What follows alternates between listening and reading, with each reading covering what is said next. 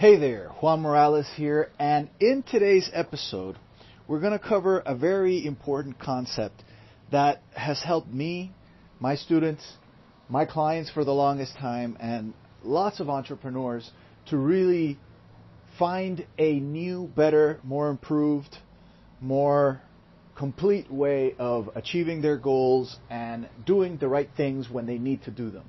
Now, if you've been following me, you know I'm a big proponent of the fact that we use lenses to look at the world. And usually, we tend to operate from whatever lens we're in at the moment. That's what leads us to, for example, being at the supermarket but being hungry while we're there. So we're operating from a lens that has a lot of neediness to it.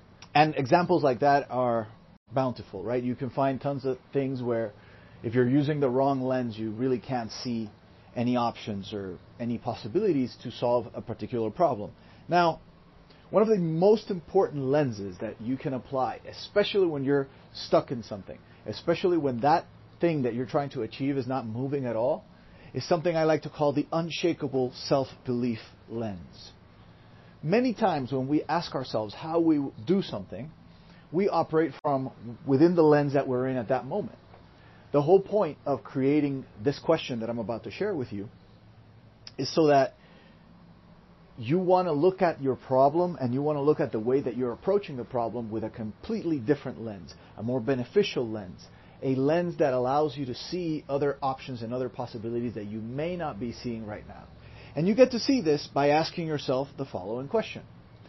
If I believed in myself 100%, had every resource at my disposal, and didn't care who got the credit, how would I do it? Let me break it down. The first thing is, if I believed in myself 100%. Right off the bat, we're starting with the idea that we don't believe in ourselves 100%. And most of the time, the lenses that we're operating from do not include 100% self-belief. So that means that we're probably, to a certain degree, not believing in ourselves or not believing we have what it takes or that we can get it done.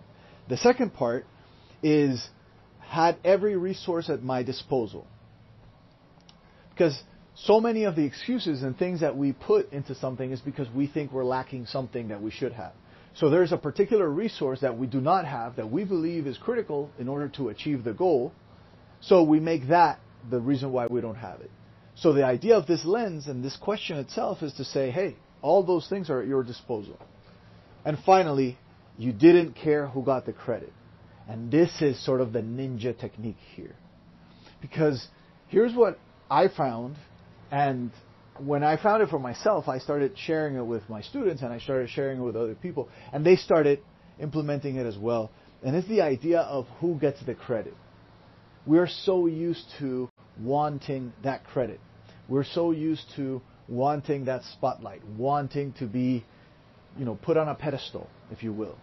And that has to do with all of this guru game thing of being the person, the wise person, whatever. So we're looking for that credit. And I was guilty of that as anybody else, right? Like, I couldn't stand for people to take claim for my work when it wasn't theirs and so on. And I struggled with that for a long time. But eventually I realized that those things are going to happen. I can't really control them in the way that works. But what I could do is I could work with people and realize right off the bat that they all want to get the credit for something. And if I'm willing to give it to them, everything opens up for me. If I'm willing to let someone put their name on a book because they wrote it, and instead of it being my name that has to go there, how much more likely do you think they are to allow me to do whatever it is I want to do? If I let other people shine instead of wanting to hog all the shine for myself, I'm able to negotiate better deals. I'm able to create better partnerships. I'm able to operate from a completely different level because the thing that everybody wants, which is that attention, which is that credit, I've been able to say, you know what, you keep it. Part of the reason that I work with experts and I help them in their businesses is because they still are the face of the operation. I'm the person that you don't even know is working. And I've worked with all kinds of experts. I'm working with several experts right now that are household names. Now let me ask you, would you even know? No, because the whole essence of this is that I don't want the credit for that. That's the secret. So next time you're having a situation and you want to look at it from a different perspective, let's put it that way. Ask yourself this question. I'm going to repeat it again. Write it down and keep it. If I believed in myself 100%, had every resource at my disposal, and didn't care who got the credit, how would I do this? I'm telling you, this is going to open up roads you've never thought about. This is going to open up ideas that you've never seen. And as long as you can operate from those things, 100% belief in yourself, understanding that all resources are really at your disposal. There just may be different ways to get those resources. That may be through other people. Let's say you don't have money right off the bat and you need money for something in particular.